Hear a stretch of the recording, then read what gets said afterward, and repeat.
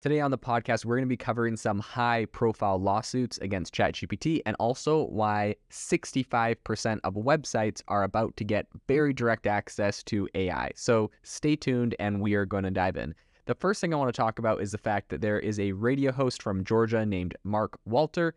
He is currently suing OpenAI over claims that ChatGPT said he essentially embezzled funds from a gun rights nonprofit. So this is just like a classic case, I think, of ChatGPT hallucinating that we've seen before. This isn't anything super new. There was also another story earlier this year where a mayor in Australia said he was going to sue ChatGPT because I believe it said what did it say? He committed like financial fraud or something. In any case, this isn't something like super new, this concept. I do find this kind of funny and very ludicrous, I think, with all of the disclaimers ChatGPT has around, it being a research tool and it being in beta, and literally having disclaimers that it's known to make stuff up.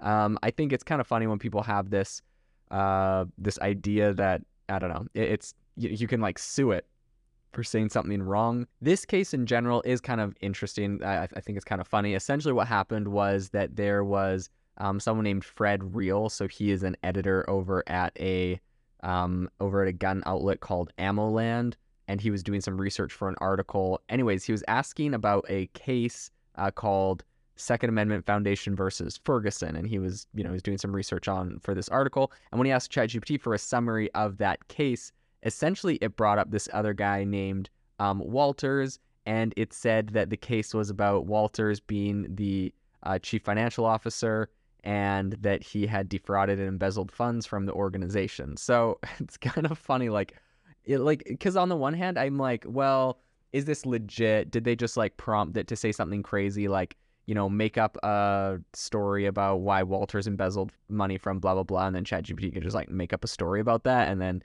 I don't know, if they wanted to like just get clicks or kind of, make some sort of big deal, that would be easy. However, this guy wasn't brought up at all. It was just straight up, they were asking them, or a news reporter was asking ChatGPT about a case, and then it brought that up.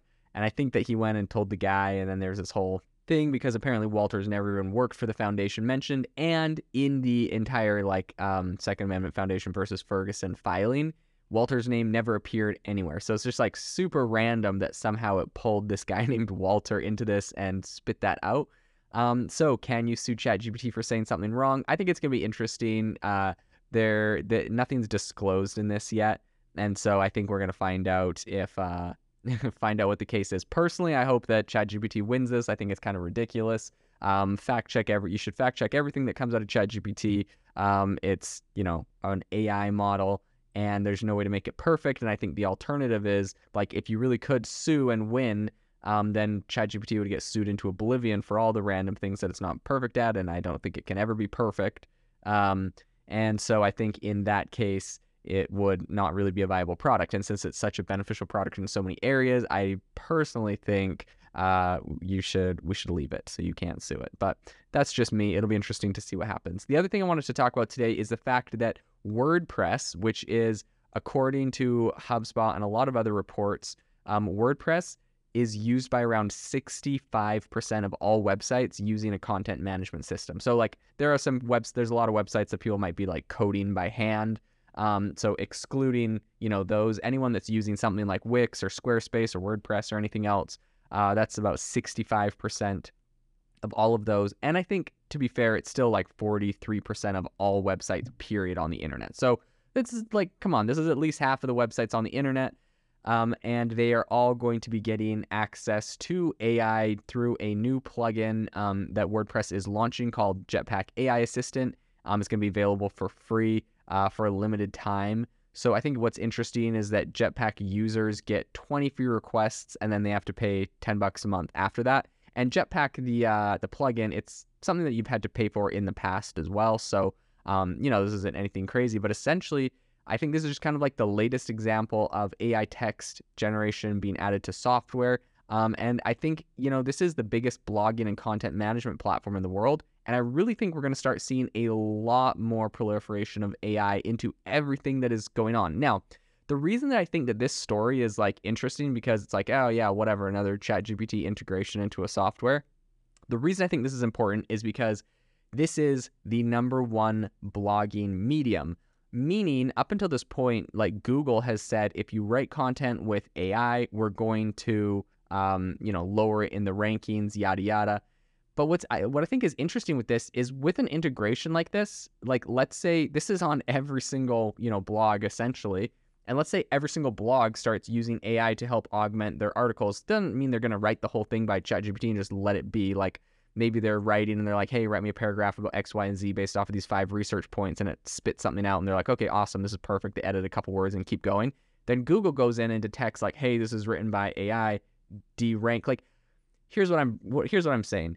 I think that it is a little bit ludicrous to say we have to delist, devalue, or ban all AI content, because inevitably there is going to be a lot of stuff written by AI. And that doesn't mean it's just like we ask it to write a full-on article, but like when you're developing something or you want to write it more concisely or quickly, and you feed it a bunch of information and say, based off of these like 5 different articles, like make the point that X, Y, and Z is important, and make sure that you discuss like these 3 points, and it writes something for you really quickly, and you're like, oh, gee, thanks, that like saved me some time. You paste that paragraph in, you might edit a couple words. I think it's ludicrous to say that like people aren't gonna like want to use that. We're not gonna speed up the ability to share information and concepts and ideas with that workflow.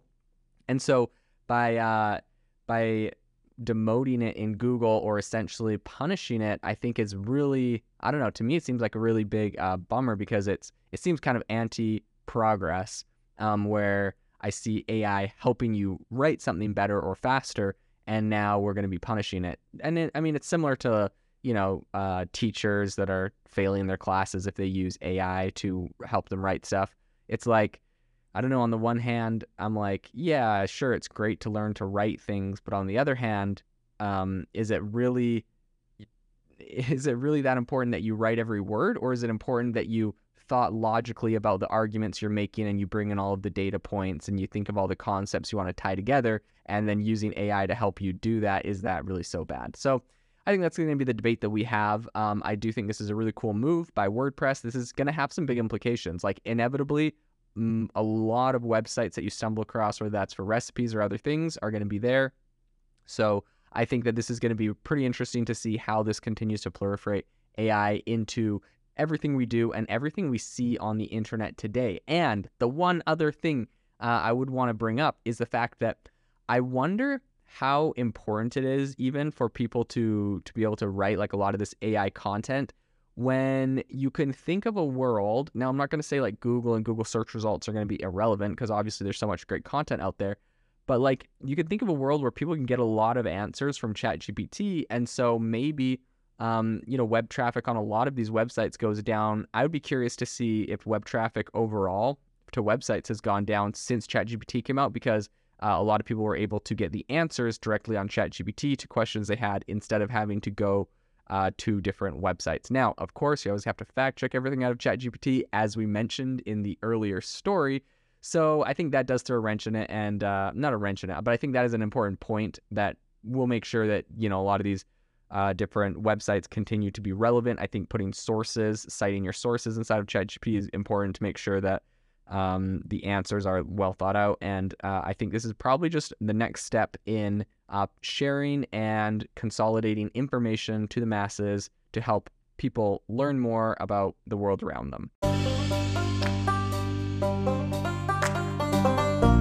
Thank you for listening to today's podcast episode, breaking down how AI is impacting your industry.